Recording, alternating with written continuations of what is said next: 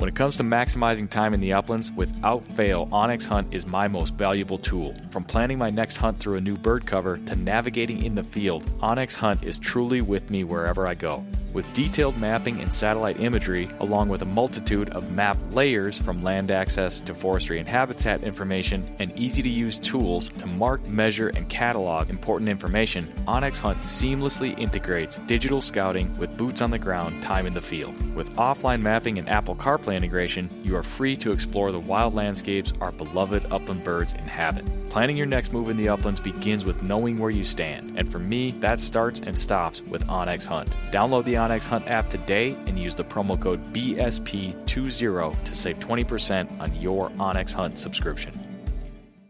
If you listen to the Birdshot Podcast, then you know that I love my hunting vests from Final Rise. And right now, for a limited time, you can use the promo code FR24 to save 10% on a vest of your own and everything else at finalrise.com. Choose from their selection of upland bird hunting vests, various color patterns and loadouts. Don't forget about those turkey hunting vests as well. Spring is right around the corner. With a full lineup of accessories, apparel, and related gear, Final Rise is sure to have something you'll need for your adventures this year. Once again, don't miss this one-time annual sale running through March 17th. Head over to finalrise.com and use the promo code FR24. That's promo code FR24 at finalrise.com.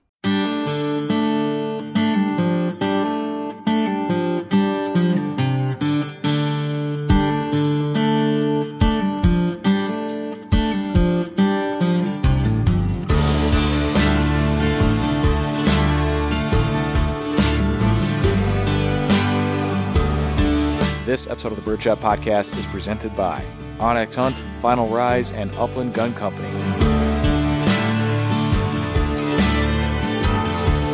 On this episode of the show, we're talking with the author of A Millionaire's Dream, a novel by Bret Wonnacott. Thanks for tuning in to episode number 229.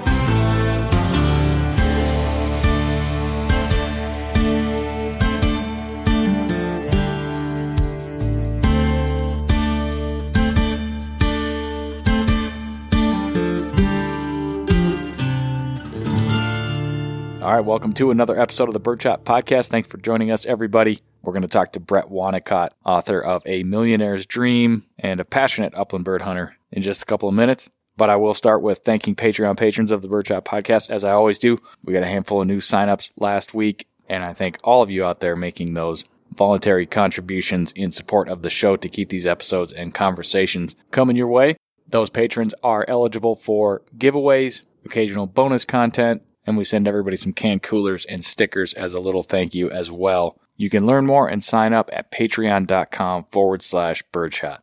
All right, well, I don't have much else to share with you on today's intro, but I will mention this. If you are listening to this on release day, July 14th, it just so happens to be my dad's birthday. And early in my conversation with Bret, we started talking about fishing a little bit, which brought to mind some memories of going up to Canada on annual fishing trips with my dad and my brother.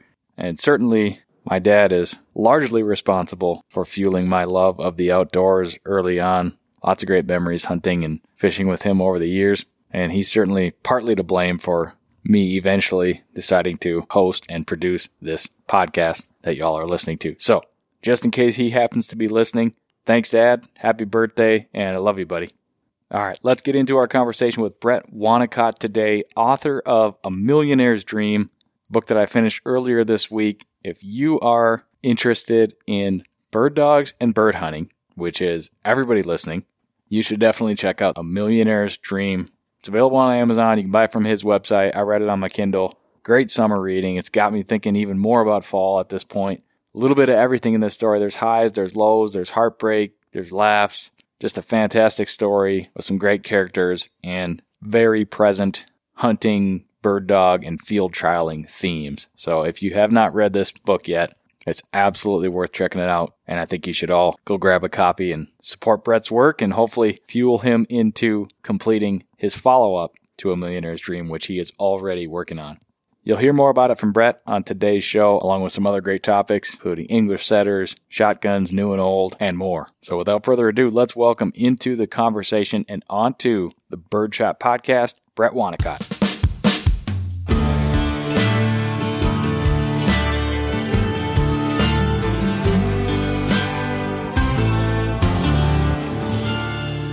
Well, welcome to the Birdshot Podcast, Bret. It's a pleasure to have you here. Oh man, it's awesome to be here. Thanks for having me. So you were just commenting on the reloader position behind me, the mech. What do I have? I have a Sizemaster 28 gauge reloader. Do you do any reloading, or what? Have you dabbled in that at all? Oh yeah, I think for my 12th birthday, I got a reloader. So it's an old Pacific Hornady reloader. Oh wow! So I've been reloading since I was a little kid. I've been loading 16 gauge and 12 gauge for the season. I've been loading some low pressure 12 gauge stuff. So okay, it's kind of fun. But. Yeah. So that was going to be my next question. Do you reload for economics in target shooting, or do you load some of your own hunting loads? And it sounds like definitely the latter, at least. Yeah, I load stuff I can't get. Yep. I just as soon buy it. I mean, time in there spent on the reloader isn't bad time, but it could be spent doing something else. So yeah, no doubt. Yeah, and that's one of the I've mentioned it here on the podcast a little bit. One of the reasons I wanted to get into it was just to kind of just have some fun with it, I guess. And the 28 gauge is one of those that you can load economically and save some money on. So was, I guess, maybe part of my justification for it, but also wanting to load some stuff for hunting. And it's just a little bit easier to do some of that specialty loading and customization that you can't necessarily find on the shelf. Well, and in the process, you learn a whole bunch too, because you have a tendency to go out and pattern those loads, and so you learn more about patterning, and people that reload tend to be a little bit more fanatical about what they shoot, I think. So it's good stuff. Yeah, it's kind of that part of that evolution, knowing your gear and kind of what you're doing, what you're putting out there for sure. 100%. Well, Bret, you are joining us today from Utah, which is interesting because I've been, reading is one of those things. I love reading, and it does come and go. I mean, there are just certain times in my life where I find other distractions, and I'm not reading as much as I should. But lately, I have been reading a lot, and I've been reading a lot from Utah authors. You being one of them, and the other one being Jack Carr. Have you read any of his books? No, but I should have. I'm going to have to figure that out. No, I've been reading. Are you familiar with him at all?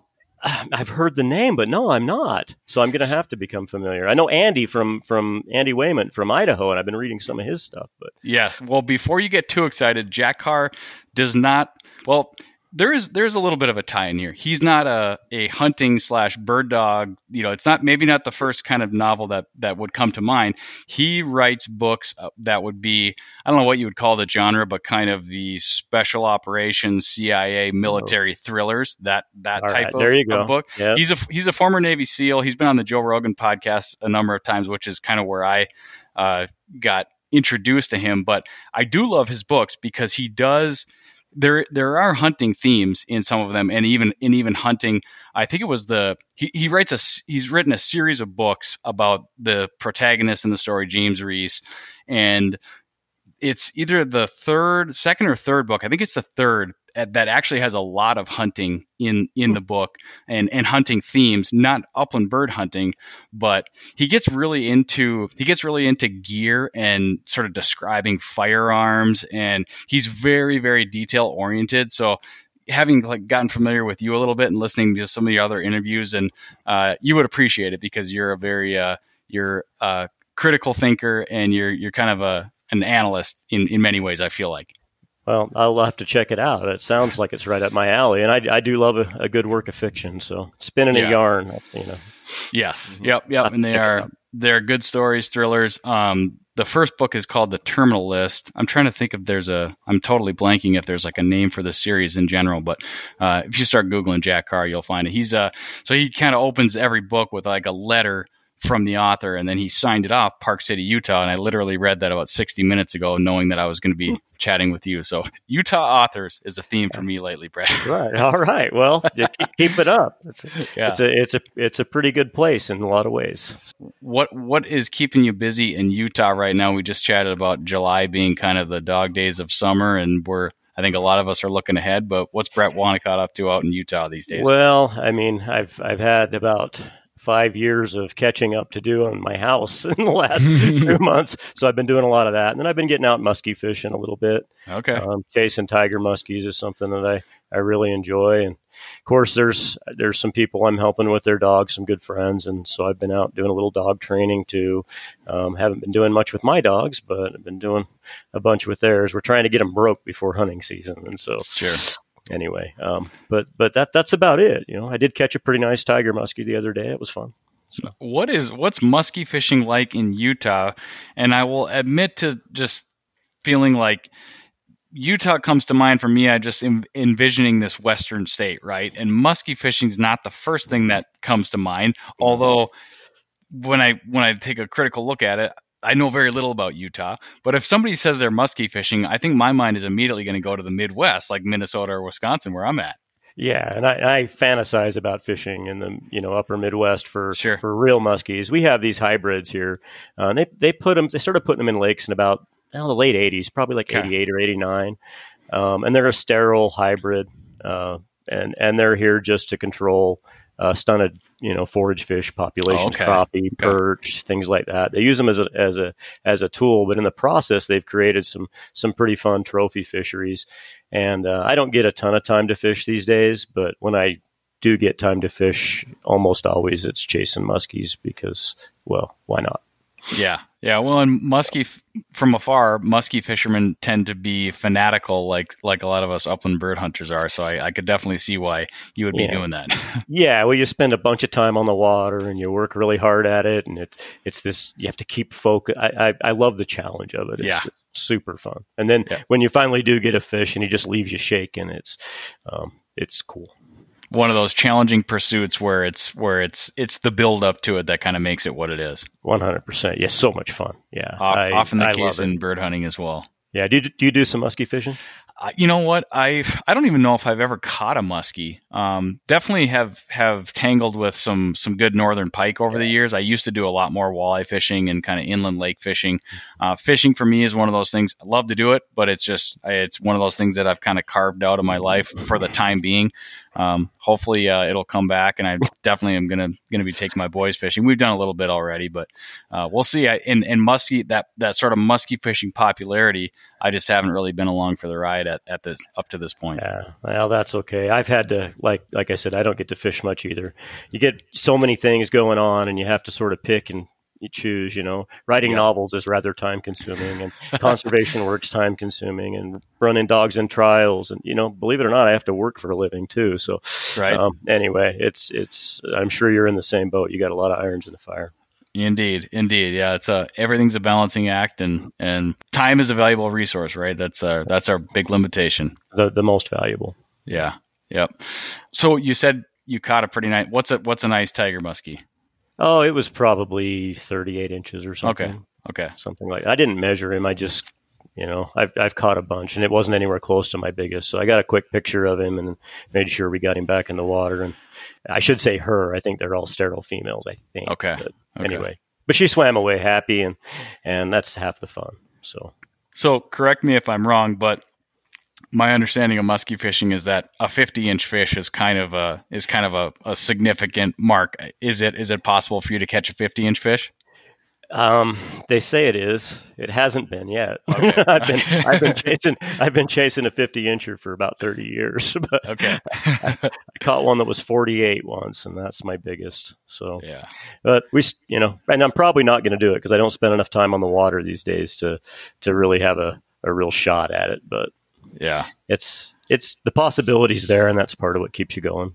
Yeah. So. Yeah, no, it's fun. I think the biggest pike I ever caught was a 46-inch northern pike. Big, that's a great fish. Oh, absolutely. Yeah, we were fishing in Ontario, jigging for kind of my favorite way to do it. Just sitting on a spot, vertical jigging for walleyes. I mean, you're catching tons of fish, and then eventually a northern pike comes in there, and he's all fired up, and maybe he's chasing a few of your walleyes coming to the boat. And I hooked up and had the jig just in the corner of his mouth, and was fortunate to get him all the way in. It's a blast.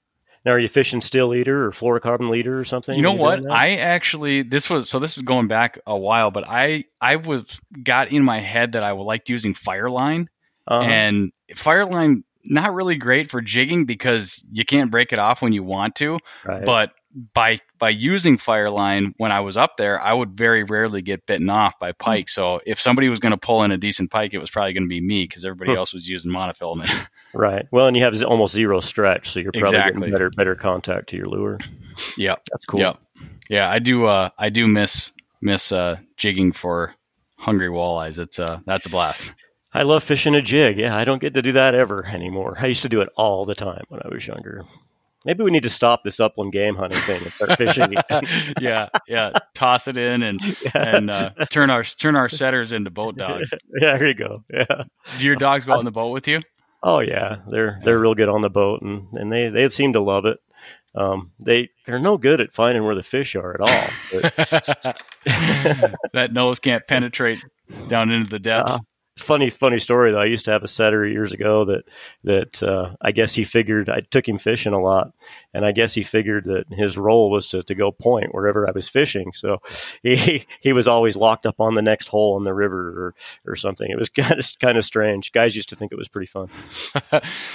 So now that you mention that, when we go down to our cabin, my older setter Hartley, he goes down in the water. It's a little sandy beach and kind of shallow water, and we've got bluegills there, right? And cool. When we started going to this my parents bought it in 2016. We started going down there. Eventually, he discovered the bluegills in the clear sandy water, and from that day on, he is obsessed with just going in the water and just wading up and down the shore, pointing, looking at, every once in a while pouncing at a bluegill. I mean, he's never caught one, but he will literally be down there from sunrise to sunset if I don't pull him out and make him take a break, which is just funny. But then he got this thing with fishing where if I bring a fishing rod out, he's into my lure or my jig. And to the point where he will, if I don't pull it away from him, he will go out. So I don't fish when he's in the water, and if we want to fish, if the boys and I want to fish, he's got to go up in the crate, and I just keep him out of the water. Exactly. Yeah. I don't know why. I don't know why that happened or how he got into that, but he'll swim out around the dock looking for the lure or whatever the heck it is we're throwing, and it's annoying when we do want to fish, but we just have to put him in the crate. Yeah. But I bet it makes you laugh a lot too, and that's all part of having a dog. But I'm assuming that your setters are not going after the musky lures because that would be an issue. No, they're pretty good about just ignoring it. In fact, they're usually worried about the birds that are flying around or sure. Grebes on the water. So they've usually got a distraction of some kind. It seems like. But yeah. When there's a fish on, all focus is on what's going on though, because there's a lot of ruckus going on. Sure. Yeah, it's just amazing how that prey drive will kind of manifest, whatever it is you're doing. Oh, it is. It's fun. Yep. I gotta love a bird dog. Well, circling back to the conversation of birds and bird dogs, given that it is July and a lot of us are kind of looking ahead, I wondered, I haven't talked to anybody out west in a little bit. I wondered, I talked to a listener last week and he was kind of filling me in on, there was some really dry conditions in the previous few years, but it sounds like that is not the case this year, and you've been getting a lot of rain. Is that the case at all in Utah? Yeah, that is the case. We had severe drought to the point where we had some birds that were really suffering. Sadly, we had a really hard winter on top of that drought, so we didn't grow very much food, and we had a tough winter. That said, I'm still hopeful. I know that in some areas we lost, and we're not known as a pheasant state. We don't have very many, but I know we lost a bunch of pheasants in the places that we do have some.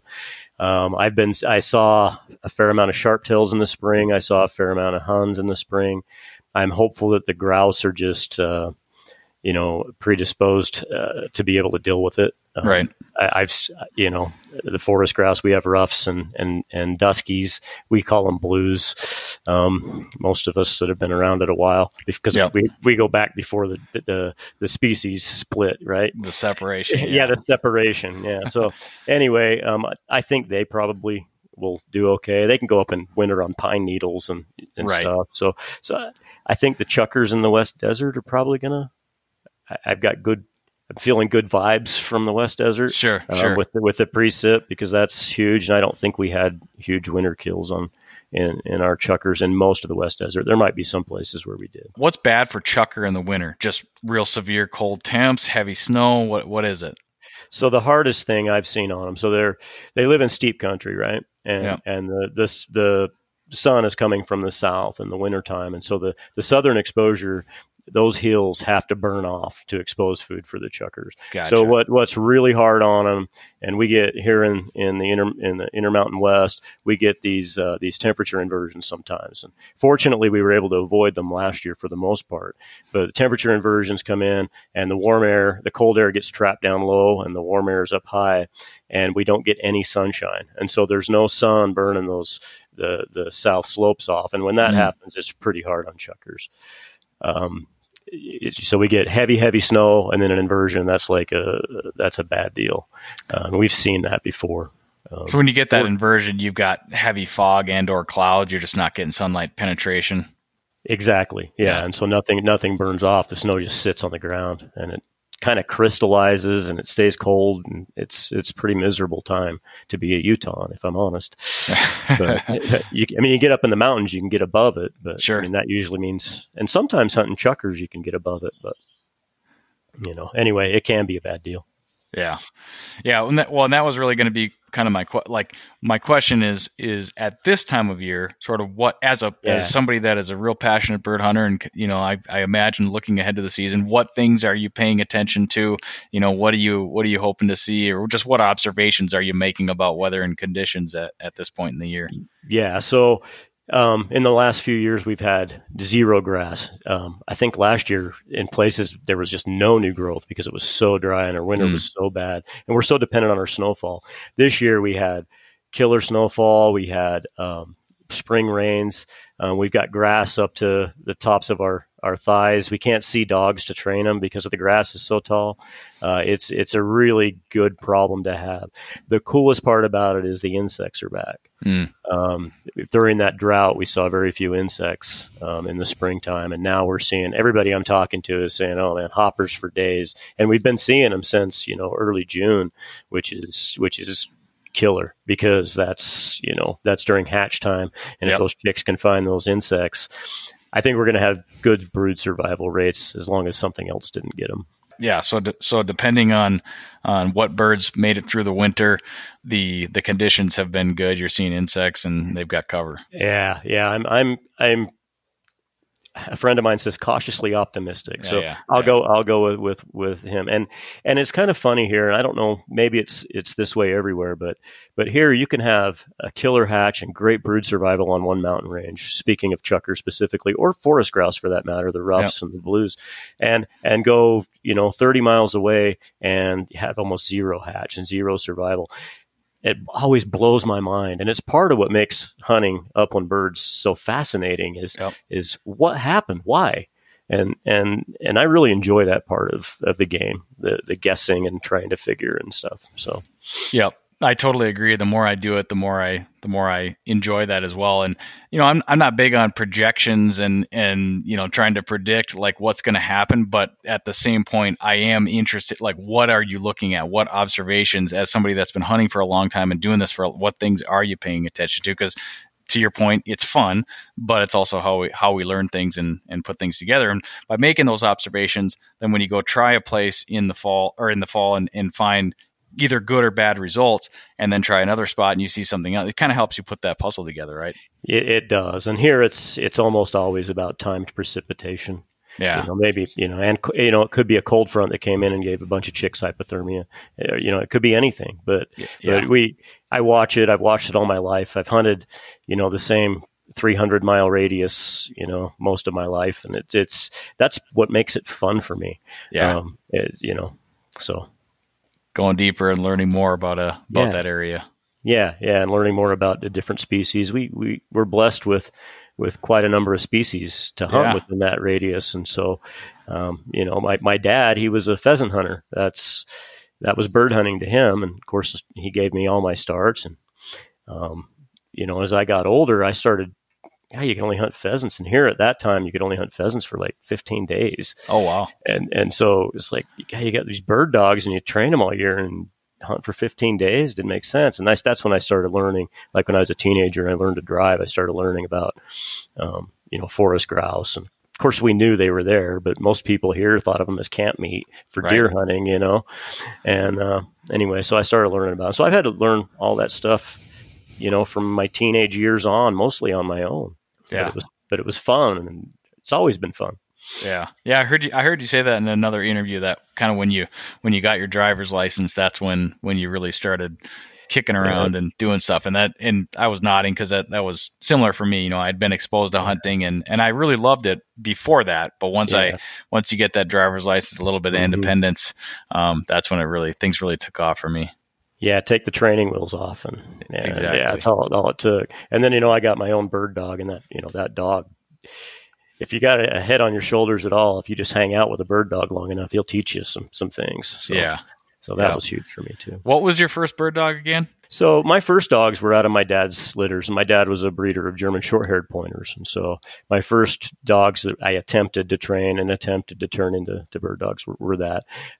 When I moved out of the house, I had to get rid of my short hair. And as soon as I was in a place I was able, I got another dog. And in my mind, of course, I've learned different now, but in my mind, a German Shorthair didn't make a good house dog because my dad's dogs were kennel dogs, and he was kind of different about them. But so I got a Brittany, and that was the first dog that I really the first dog that trained me. I don't know that I did anything. I don't know that I did a lot to successfully train him, but he set me up for success a few times, and that's the dog that taught me how to hunt. So, what was your first dog?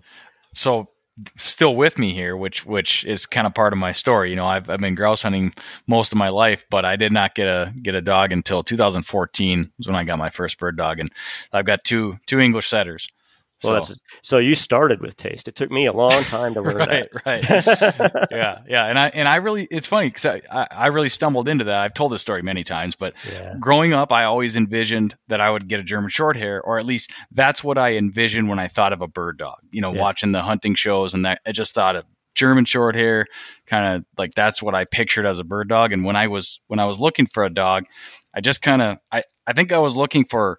I started searching around for grouse dogs in Minnesota. I wasn't looking too far and wide at that point, and really just very quickly stumbled onto Jerry Coulter, Northwoods Bird Dogs, and long story short, I've had his dogs since 2014 now, and I really feel fortunate to have landed there right away, as you pointed out, because and especially at that kennel. I mean, boy, he's brought up some really nice dogs over the years. Yeah, and I had heard or at least I saw some of the lineage that your dogs are out of, and there's some shared stuff in there with Tacoma Mountain Sunrise, and there was Cody and Northwoods Nirvana. And in Aaron's Hidden Shamrock, there was some breedings there. I think my younger setter Rose is out of Aaron's Prometheus breeding. That Northwoods did a few times. Mm-hmm. Yeah, and I can't remember how that went. I think, was he a litter mate of Shamrock? I knew at one point, but I don't know. Something. I think it was something like that. But my Rocks dog is out of a Shamrock bitch. And Tease Nickelback is his sire. And I really like what he's showing me. Of course, he's 3 now, so I better be liking what he's showing me by now. But but he's been a really fun dog to train. So I'm going back to that. I'm going to get a pup this next winter. I'm trying to get another pup out of that same sire, bred back to that same Shamrock stuff, because I really like what he's showing me. So anyway, I'm excited for that. Yeah. What are some things with a 3-year-old English setter? What are some of those things that you're seeing that you like? Well, I mean, first of all, with him, I like his early development. He started out hot. He did. It's really wonderful as a trainer when the dog makes you look good. Yeah. Because, I had the dog before him, I wasn't so lucky. He had some things going for him. But everything I tried, he'd blow up. I mean, he pushed me as a trainer constantly. And in the end, I'm a better trainer for it. But coming from that, it was so satisfying that everything I did and everything I tried worked. Because, just good genes. Yeah. And, the first time he saw a pigeon, or the first time he found a pigeon, we'd set him up, we'd been tossing birds for him a little bit and set him up with bird introduction. And then I hit a pigeon and he went in and pointed it. And this crazy homer stood up and walked away. And he took a couple steps and pointed, and then it walked away a little bit further, and he took a couple more steps and pointed, but he never did rush in on the bird. So that's the kind of stuff I was working with like a 12-week-old puppy. So Eventually the bird flushed and he went chasing and was all happy. But you see that's great. So fast forward 3 years, all those genes I've put them to use and I've refined them and he's, we run NASTRA trials. And he's been winning in NASTRA. I think he was second place in high point dog standings this year as a 3-year-old, which is pretty good. I mean, he just, every time he goes in the field, I just see more maturity out of him. There's no more puppy goofiness about it. Mm-hmm. He goes out there, he's got a job to do, he's serious about it. I mean, he still loves his work. He's just got an intensity about him. Everything he does is intense. Yeah. And just, and when he points a bird, he's just got this confidence and arrogance about him that I just love. Yeah, so that is a little style. Yeah, exactly. Yeah, that tail's normally straight in the air. Every now and then it's almost like he's overstimulated, especially when he was younger. And every now and then it'll just kind of curl over just a little bit. But 90% of the time, boy, he's straight in the air and looks like $1 million. And let's face it, tails don't find birds, but it sure is fun walking in on a high-tailed bird dog point. Yeah, you're preaching to the choir on that one. I definitely have come to know and love that about my dogs. Yeah. That's for sure. Yeah, and it's that sometimes that little bit of extra fur sticking up can be real helpful in the grouse woods too. So. Oh yeah, well anywhere, even in the grass. Yeah, absolutely. Even out in the Chucker Hills where there's not a lot of, foliage to get in the way, we have rocks and just the terrain, you'll see the tip of a tail sticking out of a rock slide or something. Yeah. And, so it's advantageous. Of course, we have GPSs that cheat. Right. But it's fun to see it. Yeah. Which dog is it of yours that you have the funny thing on Instagram where he's sitting next to a beer? Is that the one you're talking about? I don't know. I can't remember that exact thing. It's like a little puppy where he's sitting. Oh there, yeah. I think you photoshopped him next to a beer. A friend of mine actually did that and sent it to me. He's the dog that was kind of hard to bring up, and because of that, I share my training on social media for a number of reasons. But as he came up, I was pretty hard on him. At least people felt like I was being pretty hard on him. And so I started calling him the doofus. And and he grew kind of a following, much to my surprise. And he's even winning in NASTRA, but that's him. And he's just got a goofy personality. If I put a camera in front of him, he likes to curl a lip under. I mean, all setters do it, but he does it he does it like out of pride or something. I don't know. He's just a goofball. And anyway, he's fun to have around. He's not the most stylish dog in the world. He's not the most fun to walk in on point with, but he is really bright compared to my other setters. I always tell people I kind of like a setter that's sort of moderate intelligence because they're easier to train. He was so smart, he would blow up everything I did. And I couldn't like pound an exercise at all with him because he's like totally, one step ahead of you. Yeah, man, all the time. And now that's an advantage because he's a bird finding fool. He just doesn't look that great doing it all the time. Sometimes he does. But anyway, he's got a little bit of a fan club, and they all give me a hard time for giving him a hard time, and it's all part of the fun. If social media was ever fun, that's the part of social media that's fun, right? The people and Anyway, making friends. Yeah, there are. Mm-hmm. Well, you and I, for instance, I would have never met you probably. Indeed, yeah, and that's the best example. Just connecting with other people that have similar interests it's unlike you could ever do before, really. Yeah, it's unbelievable. In my lifetime, I've watched it. Everything from I don't want to date myself, but the invention of the PC. I mean, to the internet, to internet forums, to chat rooms, MySpace. I mean, anyway, it's just what were I heard you mention the I'm old enough to know what forums are and have been on some. What were some of those ones that you got started writing on? Oh, the Refuge, the Duck Hunters Refuge. Okay. Years ago. Do you know that one? No, I don't. So that one, and I read a couple of local ones. There was one here called Utah Bird Dogs for a while that I started sharing stories on. And there was another one that was another local one, Utah Wildlife Network, that I started sharing stories on. I didn't get real involved in a lot of the national ones, with the exception of the refuge. I was a competition duck caller, and so I was always hunting down trying to find the magic flute, Sure. And so I was really involved with the waterfowl forums more than the upland game forums at that time. Yeah. But that's where I got started, and it's pretty crazy. If you ask my high school English teacher who's most likely to write a novel, I'd be the last name that came to her mind, if it even came to her mind at all. So. Yeah. That's funny. Well, we're good. We're definitely going to talk about your writing, but I'm not done talking bird dogs and shotguns yet. I did want to ask you, do you have all male setters? No, I've got one female. Okay. I like male setters because they don't come into heat, but the female, she's been the best dog we've ever had, though. I mean, if I'm honest, she's 5-time champion. She's got 4 region champions. She's 11 now, right?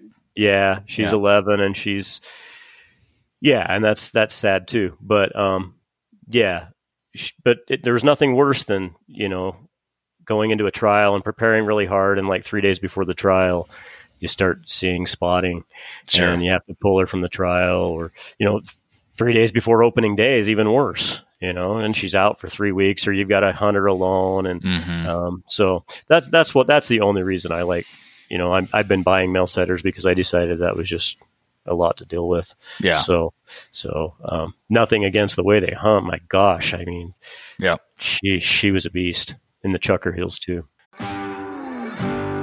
Gearing up for your next hunt? Check out Ugly Dog Hunting Company for all your dog supply needs. Ugly Dog Hunting carries a full line of products for your bird dog, and even some for you. Whether you're looking for dog collars, GPS tracking devices, kennels, beds, leads, training equipment, or first aid supplies, Ugly Dog Hunting carries it and a whole lot more. New owner of the company and Fred of the Birdshot podcast, Mike Nadusky, loves to remind me that while I do hunt with pretty dogs, every dog can be an ugly dog. Check out the entire selection of gear for you and your bird dog at uglydoghunting.com. For many upland hunters, along with their passion for dogs, birds, and the places we chase them, comes a passion for shotguns. Upland Gun Company specializes in customizing shotguns for the upland bird hunter, imported from Italy and shipped direct to an FFL near you. Select from one of their side-by-side or over-under shotgun platforms and customize the fit, function, and aesthetics to your liking. Design and build your next upland hunting shotgun with Upland Gun Company today. Visit uplandguncompany.com. Yeah, well, that's partly why I asked, because I have one male and one female, and so the female is the younger one, and I've had to learn what is involved with the heat cycle and that sort of thing, and it's a lot less of a I don't know if nuisance is the right word, but it's not as bad as I maybe thought it could have been. But the issue is having a male dog around as well, and I learned that very quickly. Obviously, right. But so I feel like I've reached a point where I'm probably, from here on out, I'm probably going to try to have the same sex of dogs, and that for me it probably will be a female, just because. I don't know. I really like, she's a little bit smaller. She kind of, to your point, she does everything that Hartley does in a little bit smaller package. And I don't know. I haven't reached the point where I need to make that decision yet, but it's kind of already made. But what I was curious to ask you is, do you see differences between that you would attribute to, male setter in take a step back to bird dogs, male dogs versus female dogs? Because I see differences between my two dogs, but it's a small sample size, one of each. So I'm hesitant to sort of say, oh, well, that's because she's a female. And I've heard people say things like a female dog might develop quicker and other things. So I just wonder if you have any thoughts on that. Yeah, I mean, it's all generalizations, right? I don't know if you can, grab the whole breed and go, males always do this, female. In my experience, my females have developed quicker. They've been a little bit less obedient when given the chance to push things. My males, they're kind of, I don't want to say they're dumb, but they're kind of big and dorky like me. They'll hunt until they're dead, but they're super obedient. I haven't had any obedience problems with male setters, whereas Sonny in trials, it's all her, and I'm just in the field to shoot birds, and I don't have any control over her. I'll be the first to admit I have very minimal control. I can keep her in the field most of the time. And that's I mean, I can get her to hunt in front of me most of the time, but she has this switch that goes off, and she's just done. And the other female setter I had was kind of like that too. She would go from, I mean, they're the sweetest things in the world around the house, but boy, that prey drive would kick on, and she was tough to manage too at times. But that's the generalizations that I can draw is the males tend to be just whatever you want, they're still driven in the field, but they're much more inclined to be obedient, at least in my small sample size. Yeah. Oh, and I have sort of the same feelings about, generalizations as you do. I'm reluctant to sort of latch on to too many of those, because you make a comment like, short hairs aren't house dogs, or Brittany's don't do this. Exactly. And it's just like, you're just not going to get very far with that stuff. But kind of pulling at the strings a little bit, and what are the tendencies, and it's interesting to me. And I would say sort of the way you describe your male and female setters, I feel like kind of encapsulates how I view mine. Like the male, it's just almost more of like a kind of a happy-go-lucky kind of best buddy type mentality, where Rose, she is, as you described, the sweetest, like that's the only way I could describe her, just the sweetest damn dog. But she's a clever little thinker, and that just kind of it gives off a different sort of feeling or sense about her in that way. And she's really smart, and she's a really, really good bird dog. They're fun, man. They keep you on your toes. It would be interesting to poll like 300 setter owners who have had multiple dogs, and just have them. That would be a fascinating study if someone had a whole lot of time and nothing else to do. I'm jotting a note down, because I just completed a survey of the Birdshot podcast listeners, or it's still open. So if anybody's listening to this and hasn't completed it yet, they should do that. But that's a good idea. It's good feedback. Yeah, because you have nothing but time, right? Exactly. Yeah. All right, let's talk shotguns a little bit, because I was so I knew you for a Browning guy because of the book that we'll talk about, but also I think I saw quite a bit of that on your feed.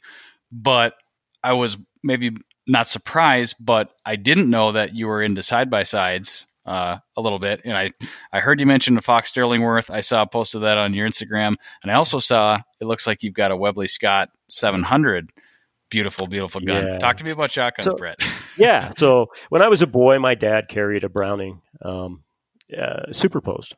And I thought that was, looking up at my dad, watching him walk through the pheasant grass, I thought that was pretty cool. So I always wanted a Browning double-barreled shotgun, is what I called them at the time. I didn't know any better. And so the first thing I did, I got a bonus when I think I was 20 years old, and I was working full-time, and I got a bonus, and I blew the whole thing on a Browning Satori. So I hunted with that Satori, and as I grew up and I had more money to spend, I bought more Satoris, and I bought autos, and I played with pumps and all the things that guys do, especially guys who tend to be a little bit obsessive like me. Sure. And I always wanted side-by-sides, but so I live just a few miles from Ogden, and Ogden's where John Browning's shop was. And Browning is in Morgan, Utah. It's 20 minutes from here. Yeah. So I was always hooked with Browning, and I still, I hunt with a 525 feather more than any other feather Satori, more than any other gun. 6 pound, 11 ounces. I heard you say that. It's a really nice weight for a 12 gauge. It is a really nice weight for a 12 gauge, and as long as you're not shooting trap with it. Yeah. And it's a great gun, and I have a bunch of Satoris that I can cycle through, and they're all the same size, and they all fit me. They're all the same measurements. I mean, anyway. So that said, going forward, as I started writing, especially this novel, I started thinking more and more about old guns and tradition, and so I bought a Model 12 from a friend of mine. Okay. When I was writing the book, and started playing with that. And I took it hunting and shot limited chuckers with it, which was what really gauge is that Model 12? It's a 12 gauge. Okay. It's I tend to buy 12 gauges because it's hard to buy 20 gauges for $1,000 more of just about anything. Yeah. Unless you're buying shoot anything new. out of a 12 gauge. And they're cheap to shoot. Yeah. And you can shoot an ounce a shot just as you can through anything else, as long as the weight isn't bad. So anyway, I played with that. The first time I brought it to my shoulder and shot a bird, I forgot to pump it. It was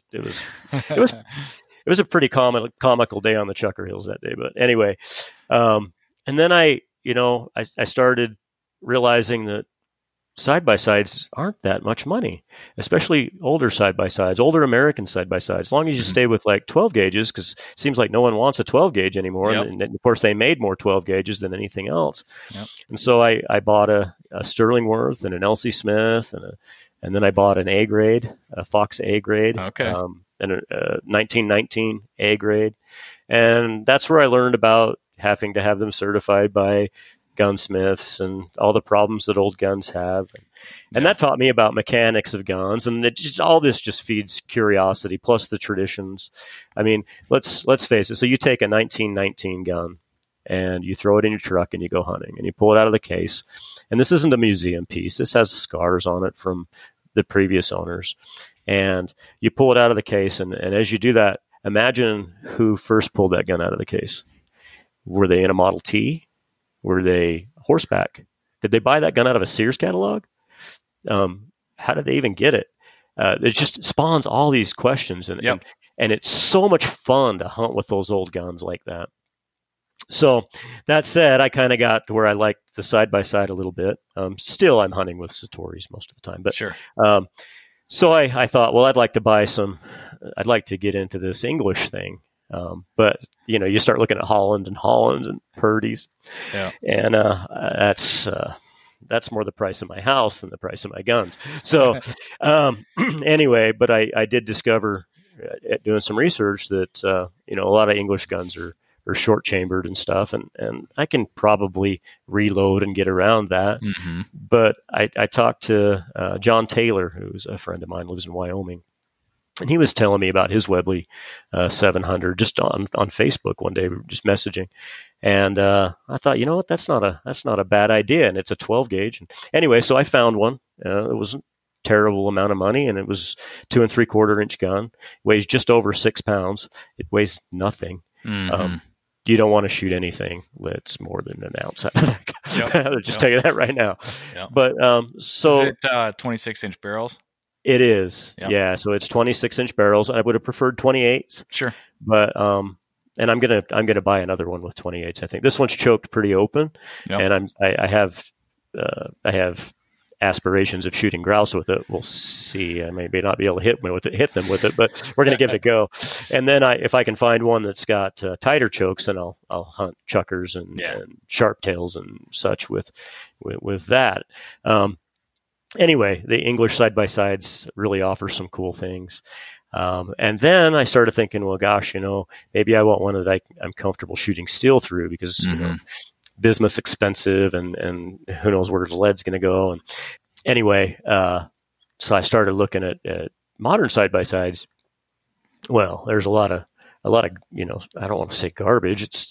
They're not bad guns, but they're just not, you take anything that's new that's $2,000 or less and hold it up to this Webley and Scott, or even some of the I've also bought some Spanish guns. You hold them up to the Spanish guns, they just don't even compare. So then I discovered Upland Gun Company. Now I don't have one of those yet. I'm hoping you're gonna explain them. Yeah, well, I plan to get one, but when I buy one of those, I want to buy something special. Yeah, I want really nice wood. I want some engraving. I plan to spend some money. So, what do you like? What's your favorite one? You've got one, I'm sure, more than one.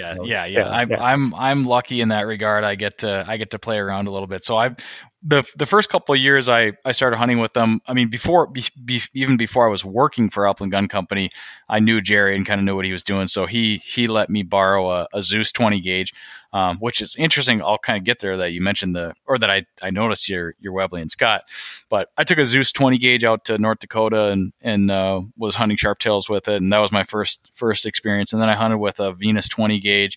And then last year I built a couple for myself that are kind of right in sort of the sweet spot that you're talking about. So I built two guns that were very much identical. One 12 gauge that is very much akin to the old English game gun, being that it's a lightweight 6 1/4 pound 12 gauge that you want to shoot 7/8 ounce, 1 ounce loads out of it, and it's perfect, right? You can do anything with it. I also built because you can build with a modern gun, you can actually build a long barreled 28 gauge. Whereas if you try to go find a long barreled 28 gauge in the vintage market, you're going to be paying an arm and a leg for it, right? So that's one of the cool things that you can do with somebody like RFM in building these guns.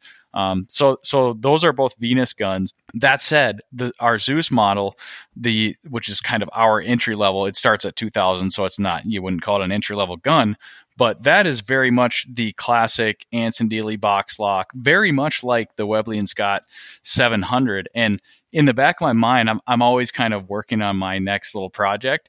And in the back of my mind, I have an idea to build a RFM Zeus that kind of pays homage to the Webley and Scott 700 in a couple of ways. One of them being in the finishes. That I love how the Webley and Scott 700 is finished with.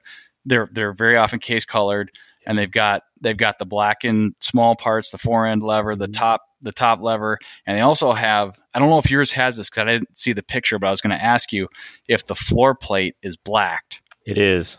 Yeah. And I just, to me, it's totally aesthetics, but I look at that and I'm just like, that is awesome.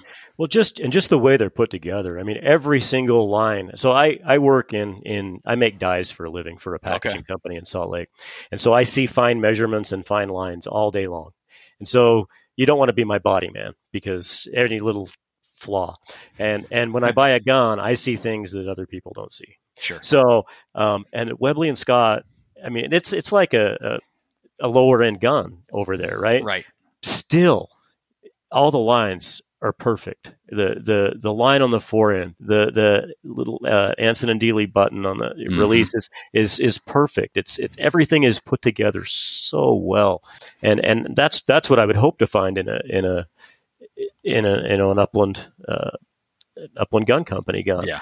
And I was thinking the same thing. I was kind of thinking of Zeus with case hardened parts and maybe some pretty cool engraving, maybe a 20 gauge 28s. Yeah, I would think something like that with tubes, probably. Yes, something like that. That you're not. Again, you're going to have a lot harder time finding in the vintage market. If you're going to build a gun with us, build a little something different in that way. You know, we do lots of 20s and 28 gauges. A, because sub gauges are popular right now, but B, because like I pointed out, it is hard to go and find, if you want a Parker reproduction 28 gauge or and that's not even a vintage gun, but if you want something like that in 28 with 28-inch barrels, it's going to be pricey. A 20 gauge Fox Sterlingworth in any kind of shootable shape, you're in $2,500. Yeah, I mean, it's pretty hard to buy. So in my mind, maybe you spend the money on the 20 gauge, buy the some really nice. I'm a lover of furniture. I think most of us are that are into these kind of guns anyway. Right. Duck guys, they like plastic, but I like that pretty wood and So I don't know. What do you think about wood on those guns? I mean, where's the place to start? Is 4 enough? Do you need 5? Is 3 good? What do you think? What's your personal feeling? I mean, so much of that is I hear every different sort of idea. Like I don't want a nice piece of wood because I don't want to ruin it, or I just like having nice wood on guns, and everybody kind of comes at it a little bit differently. I feel like grade 3 and 4 are where you're going to see a lot of that sort of classically dark mineral streaking, some nice grain flow to it, a little bit of variation in grade 3. Grade 4, you can start to see some more extreme variation if you want. And then there's a fine line, that you sort of cross over and things get so, that marble cakey, like really, really kind of eccentric figure patterns, which is if you're trying to build, so for me, I'm always kind of I have the cookie cutter of kind of the classic gun, and I'm kind of a plain vanilla guy where I like generally straight grain flow with a little bit of wave to it. So it doesn't necessarily, not that it looks out of place without that, but I guess that's just what I envision when I'm building these guns. So grade 3 and 4, I can find something in there that I like for my taste. But I mean, one of the neat things that we're able to do is when you're building a gun, we're going to send you a selection of 3 to 6 stocks that you get to choose, and so you're actually picking the piece of wood that goes on your gun, which ultimately gives the person that's building the gun a lot of comfort in that they're not paying for an upgrade and then hoping they get something they like, right? You get to actually give the thumbs up on the piece of wood, so that makes it fun for a lot of people. Well, that's amazing. That's the whole experience that you hope for in building at least a semi-custom gun, right? I mean, geez, that's what. If I go to the sporting goods store and I buy a Satori, I'm the pain in the butt that makes them pull every gun they have out to see which one has the best. So you can actually order something and buy a piece of wood that's aesthetically pleasing to you, because it's just like music. You might not like the same piece of wood that I like, although I imagine that we probably would meet somewhere in the same category in wood. But yeah. Oh well, as I was scrolling down through your Instagram page today, I don't know what it was, some clip of the dog, but you had the song Schism playing by Tool, and that put a smile on my. I haven't heard that song in a while, but definitely a fan. So you got good taste in music as well. Well, I'm all over the place. I'm everywhere from Elvis and Johnny Cash to Tool, and I hate to admit it, I've been listening to Måneskin lately. It's like, I don't know, man. That I'm not familiar with them. I don't know if you want to be. I like it, but I don't know if I can recommend it to anybody, because it's just so not normal for me to like that. It's sort of poppy, and I hate. Okay. I'm not a pop music guy, but anyway. Well, maybe it's a setter guy thing, because I am like that with music too, where I guess I don't discriminate. I mean, if I hear a song that I like, I just like it, and my musical taste is pretty wide ranging. I definitely like rock and metal a lot, but it's to throw a net over my musical interest would be very hard. Yeah, it's impossible for me, and that's it too. Sometimes I don't know why I like it, because this is everything. I hate auto-tune, but he's auto-tuned like crazy. You hear something, but for some reason I really like. They have this. They sort of have this poppy stuff, and then they have this really creative. How do I spell it, Bret? Maneskin. Now I'm going to be pigeonholed by all the people that like country music into this pop guy that likes this really weird Italian. It's Italian music. Oh, hey, see, that fits with I work with Italian gun makers. Yeah, right. Now, yeah, so. It's Italian Europop or something. I don't know what it is, but anyway, maybe you'll hate it, but That's okay. Yeah, it is okay, because that's the beauty of all this stuff, right? So, well, it's cool to hear about your little kind of venture into side by sides, and especially you landed in a great spot in going with an English gun. Webley Scott is a Birmingham box lock, which many people are probably familiar with what the significance of that, but that is a lot of excellent guns. It was not made in London, but it was made in Birmingham, where they made a ton of really, really good guns that were much more affordable. And when you go into that market, 12 gauge, they made a lot of 12 gauges, and the English recognized you could do anything with the 12 gauge, and they made a lot of them with really good weights, under 6.5 pounds, great balance. You get a ton of value buying a vintage 12 gauge like that. So yeah, and from the looks of it, you got a real nice one. There's a nice piece of wood on that and everything. Yeah, I got a little bit lucky, but I mean, it sort of takes the argument away for hunting with a small bore, because it's the same weight, and exactly. Shells are cheap and easy to find. So yeah. Anyway, good stuff. So you did say that has 2 3/4 inch chambers in it. It does. It has 2 3/4 inch chambers and 26. So you could barrel. shoot any reasonable load out of that. Yeah. It is. So it's choked skeet in the right barrel, and the left barrel's like improved modified. And I haven't decided if I'm going to open it up. I've been shooting some different loads through it to try to find something that works, and I've got it pretty dialed in, I think. Yeah. So I think I'm going to leave it alone for a season, and if I don't like it, then I'll open it up. But anyway. Yeah, that's usually a good way to because we can think ourselves to death and come up with the idea, but just go and shoot it. Go and hunt with it. It's really easy to think yourself to death in July. Yes, yeah, you got that right. Where did you acquire it? Anywhere special? Was it a friendly deal? Did you go online, or how'd you get it? I just bought it on Guns International. Okay. Yeah, just like a lot of people do. Yep. I recently met a guy locally here, though, that's importing a few guns, and that might be some people say that's not a good guy for me to know. I think that's probably exactly the kind of guy I need to know. Exactly.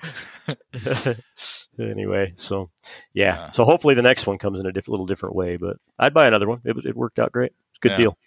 Now, when you do your waterfowl hunting, are you shooting your Brownings double guns for waterfowling? Sometimes, yeah. I shot a Satori for a lot of years hunting waterfowl. I've got some autos, some more traditional autos, some Browning Auto 5s, older guns. I bought one. I bought a Japanese one in the box with choke tubes that I can shoot steel through it, and that's a super fun waterfowl gun. It's beautiful to look at too. So if I'm going someplace where I'm not going to beat a gun up in the boat or something, I like to shoot that gun. I also have some plastic guns, like, some whatever. I got an old Browning Gold that I won in a duck calling contest, and I've got an SX4, an SX3. That's Winchester. Winchester. Yeah. That's a great little, a great little duck popper. And they take some recoil out of the load, so sometimes it's nice to shoot those gas operated guns. But, yeah. But as a general rule, I don't care much for automatics, but they're not as interesting to me anymore. Although when I was doing a little bit of waterfowling, I set my sights on a Beretta A4. Well, it's an A391 Extrema, and I have one. Still have it. Great gun. Yeah. That's sort of what I thought of as a duck hunting gun. But admittedly, the reason I asked is because, most of our customers at Upland Gun Company are upland bird hunters at this point. But I do know that there is, I don't know if it's a trend or, I'm not that in tune with waterfowling and duck hunting anymore these days. But I do know there are some people that are hunting with double guns. So naturally we're thinking, what is it that they're after, or what are they looking for? And we're starting to ask those questions. And because again, we can do we can Cerakote out the barrels. You can shoot modern ammunition. For some folks, it might be an opportunity. I'll be killing ducks with my 20 gauge, because 20 gauge steel, modern 20 gauge steel is really pretty good. And over decoys, it's it's perfect. So I kind of have that in mind of buying something like that. That's cool. I haven't shot ducks with a side by side yet, but that might be on the list this year. If I can find some low pressure, something in bismuth that's not just hotter than heck. That's the problem with bismuth, is everything's so hot. It's pushed a little bit fast. Yeah. Which is great through a modern gun. I love those loads, but sometimes I want something I can shoot comfortably through that Webley and Scott without, or one of those Foxes even, Yeah. So. Yeah. I don't know. I've got a case of Kent bismuth it's their upland stuff, but it's only 1200 FPS. So is it 2 3/4? It's minus 28 gauge, but it is 2 3/4, 1200 FPS, load of 6 shots. I haven't shot a lot of it because I don't need to, but maybe check out their upload load. Yeah, sure, I will. 1200 is still pretty hot for a 28 though. So, I mean, it's still a pretty hot load. And I get it. I get why they're making it. That's what people want. I mean, if I'm hunting pheasants with bismuth, I probably want something pretty hot. So, anyway, but it'd be nice to see some low pressure loads. If RST could come out with some more and get their stuff together, it would be nice. It's an underserved market at this point, that's for sure. Yeah, for sure. Well, let's talk A Millionaire's Dream, Bret, because I just finished it yesterday. And man, first of all, thank you for writing it. It was really, really enjoyable. As we've talked about a couple times in this podcast this time of year, it was just what I needed. I'm looking, we've rounded the bend. We're after the 4th of July. I'm looking ahead, and I've been doing some more reading. And I guess I mentioned I was reading those Jack Carr novels, and it was just what I needed to kind of light the flame. And for anybody that likes bird dogs, bird hunting, they would love this novel. It's a great story. Where did the inspiration come from to write this novel, Bret? So first of all, thanks for taking the time to read it, because that means a lot. That's why you write, is to hopefully reach people and hopefully give some people some enjoyment. So the fact that you enjoyed it, that means a lot to me, and I really do appreciate that. I was hunting, like I said, I've hunted a lot of the same places all my life, but I was hunting up in Idaho, in southeast Idaho, on a farm that I've hunted a bunch, and I happened to wander over by the old homestead that was there one day, and I was trying to think of something to write about because I've been writing hunting stories, and I don't know. I mean, there's a lot of guys that do so well at writing hunting stories, and I liked it, but I wanted to do something a little more creative, and so, of course, why not write a full novel, right? Anyway, yeah, exactly. Yeah, that'll be easy. Yeah, that'll be no problem. Anyway, so I go in this. There's this old shack. It was the original homestead on the place, and I opened the door. It was sort of hanging there, and just kind of looked inside. I'd like to say I walked in, but I was scared to. And I looked inside, and I thought, yeah, that's pretty cool. I wonder how long ago this had been abandoned. And anyway, that spawned this whole thought of this character who might have been the last guy that lived in this. That's cool. This broken down old shack, and anyway, it started from there, and I thought about it the rest of the day while I was hunting, and a whole ride home, and then I started doing research. I decided kind of what I wanted to do and how I wanted it to go, and I mean, there was parts of it I didn't know. You just kind of make up as you go along, and right. But that's what inspired it, and I wanted to write something that would bring. That someone could enjoy, not just hunters and trial people and dog people would enjoy, but somebody who maybe just loves their Cocker Spaniel or their poodle or something, and they just want to read a book that's kind of heartwarming. So I tried to write it sort of like that, and I had some beta readers that were from like inner city Los Angeles and stuff that were helpful in that regard. But anyway, it was fun to write. It took 3 years. Wow. 3 years. Yeah. How much of the, I love the, where the inspiration come from, that kind of little tidbit. How much of the story, obviously you had a lot of work to do at that point, but how much did you really visualize from that starting point? Like how much of the story was kind of formulated at that point? Well, I'd seen the movie, the Biscuit Eater. Have you ever seen the movie The Biscuit Eater? The original, but I don't know if I've seen it actually. I want to write that down. It's the 1939 or 1940 version, the original black and white movie. If you guys are bird dog people and you haven't seen this movie, it's super cute. That's super dated. It's a Disney movie, right? No, the Disney one is the remake, and okay. That's okay. But the original one is the one to see. It goes back. It's black and white. And it's cool. Anyway, check it out. But I had seen that, and I thought, that was kind of a fun movie and a fun story. And so I wanted to write something about trials, but I needed to create some drama in the trials, because trials, they're reasonably decent spectator sports, but you don't always know scores and things. You don't know. So I wanted to create some drama. So I sort of just invented my own. I took some artistic license and just invented my own trial format. And I tried to keep it close to like horseback all age trials and throw just a little bit of drama in there. But anyway, that kind of needed worked out, and that probably worked out on my way home from Idaho that day. The love interests and the characters and all that took probably 6 months or something I started drawing character outlines, and I had no idea how to write a book. Yeah. You're going to write a book. You don't know how to write a book. What are you doing? So, but I did that. I made like a timeline where I wanted the things to go, and then I started. And if I needed a character, I invented one. There was a couple times when I needed a new character or something, or somebody to come in and stir the pot, and I just did that. Anyway, it was really fun, and I'm glad it turned out as well as it did. An interesting thing about a book is you put that final period on the thing, and that's the most rewarding thing in the world. And you step away and you go, I did it. Yeah. And that's when I realized I hadn't done anything because I hadn't shared it. And that's when the real work started. Yeah. So felt pretty momentous to finish the story, but you were just getting started at that point. Right. And I was probably content to turn the page, start a new story. I don't know that I felt pretty good about where I was and what I'd done. And my wife, she kind of pushed me. And she said, well, let's get publishing. And I said, man, I heard it's really hard. I said, maybe I'll just self-publish.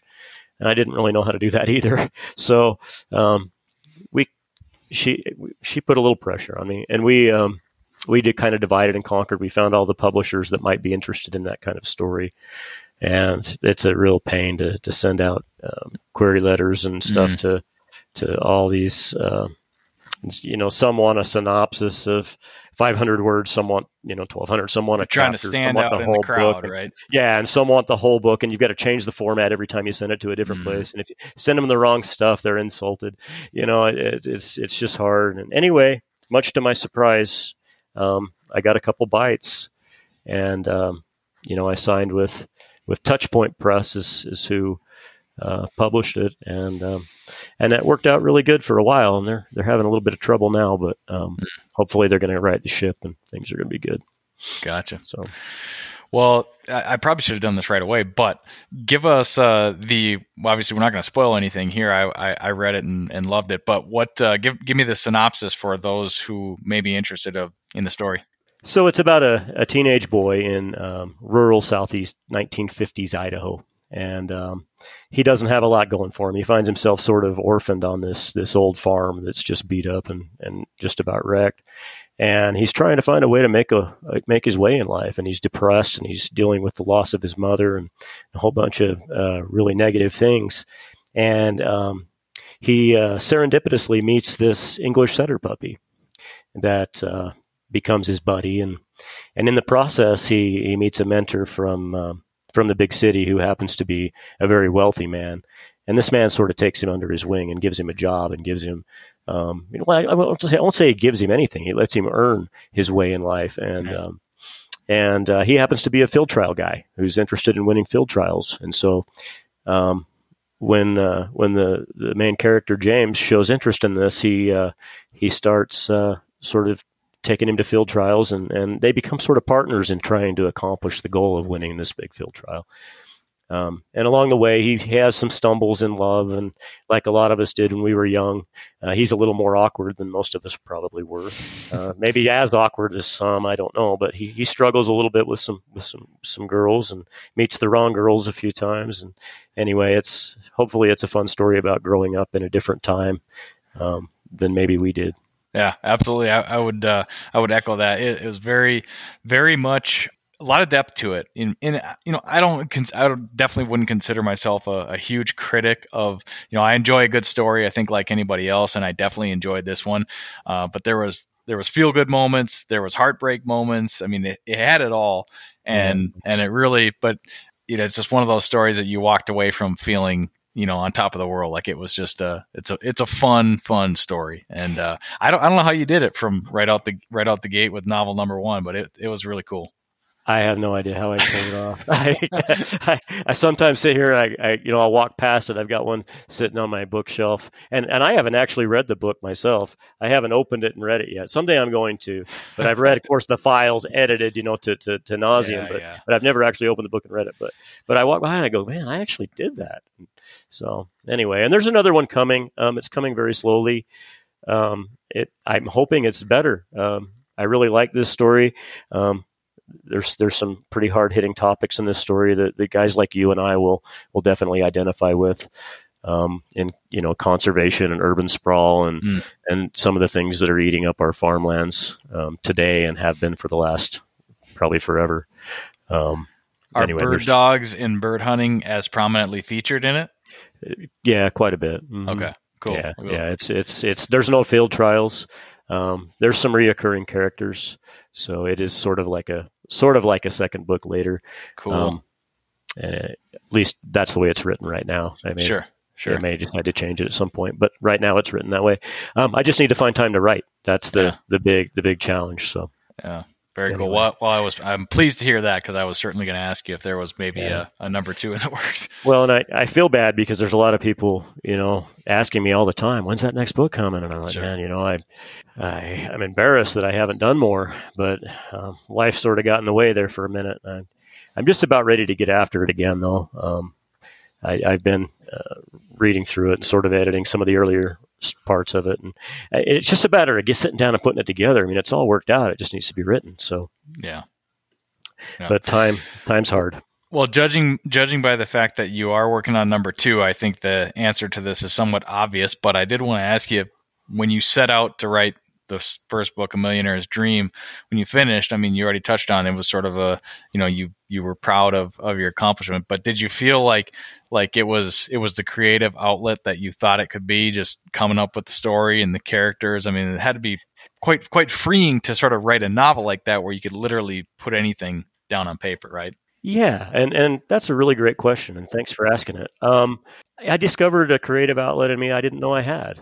That's cool. I could go into this world and escape and write from, the bottom of my guts with no judgment, and it was a very private thing to write this book. And I got, there's points where you're writing something that's really, really hard hitting or really emotional, and as I'm writing, I'm feeling water dropping on my hands out of my face. Now, I'm not crying, but there's some sort of emotional outlet that came from that. And I think it was very therapeutic for me in a lot of ways. That character I guess that character is in some ways me, but I was nothing like James as a teenager. Nothing. But there is, every single character is kind of a part of you and a part of your experiences and the people and you're sort of pulling those things together. And then in this very private thing that only you're seeing and only you feel, and it's this world you've created. And it almost felt like a violation on release date. A lady, Marcy Pollock, was the first to read it. She sent me, the thing came out, I can't remember what time. She bought it right away and started reading the Kindle version, like immediately. And she read it in like 7 hours, and she messaged me right away. And I'm like, man, this took 3 years to write, And and you're just walking all over my private thoughts here. but yeah, it is very much a creative outlet. Thanks for asking that question. I haven't thought of that for a while. That's cool. And I guess, maybe that's one of the things that just kind of makes novels cool, is that the author really is, you're painting this picture, this whole world or universe that is from nothing. And we're relying on you to describe the characters and the situations. And that's why I mean that in all sincerity, there was some depth there with these characters and the events that played out. And it was really cool. And now I got Rose there. She's in. I love it. At back window, there's either a deer out there or my wife and my young son are in the backyards. That's great. I certainly commend you. I will say it again. I really, really enjoyed it. I hope other people go out there and grab a copy of A Millionaire's Dream. I hope so too. And thank you so much for having me on here, man. I really appreciate it. Where is the best place for somebody to go? As I mentioned, I read mine on Kindle. It's available from Amazon, obviously. Is that the best place to get it? Where else? So you can buy it from Amazon. That's fine. If you buy it from my site, I'll be happy to sign it. My site's BretWonnacott.com. Yeah. My site's BretWonnacott.com. It's just a little site that's set up to sell that book, and that's all it is. I really enjoy being able to connect with the reader in that way. If it's just a simple signature, or maybe I even know some of you, I don't know, but I think it's nice to have a signed book. And hopefully you do too. So it'll cost you just a little bit more because I can't compete with Amazon on shipping. But if it's something that's interesting to you, please buy it. My shipping department, which consists of my wife, will take care of it right away. Excellent. This was a blast, Bret. I really appreciate you taking the time to come on and chat with us on the Birdshot podcast. Once again, I really enjoyed reading the story. I can't wait for number 2. You have to keep me posted on that. If and when, no pressure on my end. I understand life is busy, and we'll get our hands on it or our eyeballs on it when we can. But you let me know. Yeah, thanks again. And I promise this, it will get done. It may not be done tomorrow or the next day, but it will get done. So, excellent. Thank you so much for reading it and enjoying it. Sounds good, man. You're active on social media. Folks can follow you there, Bret Wonnacott. I'll put links on there. You put a lot of stuff up. So absolutely, both Facebook and Instagram. And I've been playing a little bit over on that new one. What's that new Instagram one? Threads. I've been fooling around over there a little bit. What's the verdict? I'm from afar. I'm seeing the headlines. All kinds of users. Do I need to be there? I don't know. I'm on the fence still. Okay. I'm still more observing than participating. But yeah, we'll see what happens. Gotcha. All right. Well, that's enough about that, Bret. It was great to get to know you. I really appreciate it. And we'll have to keep in touch. I wish you the best of luck this fall. Good luck to you and the Setters. And thanks again for joining us on the Birdshot podcast. Have a great season. It's been great. Thanks, buddy. Thanks for tuning in to another episode of the Birdshot Podcast presented by OnX Hunt, Final Rise, and Upland Gun Company. Don't forget to rate, review, subscribe, and share. And if you really love the show and want to contribute above and beyond what you already do by listening, you can sign up at patreon.com/birdshot. Thanks for listening. We'll catch you on the next episode of the Birdshot Podcast.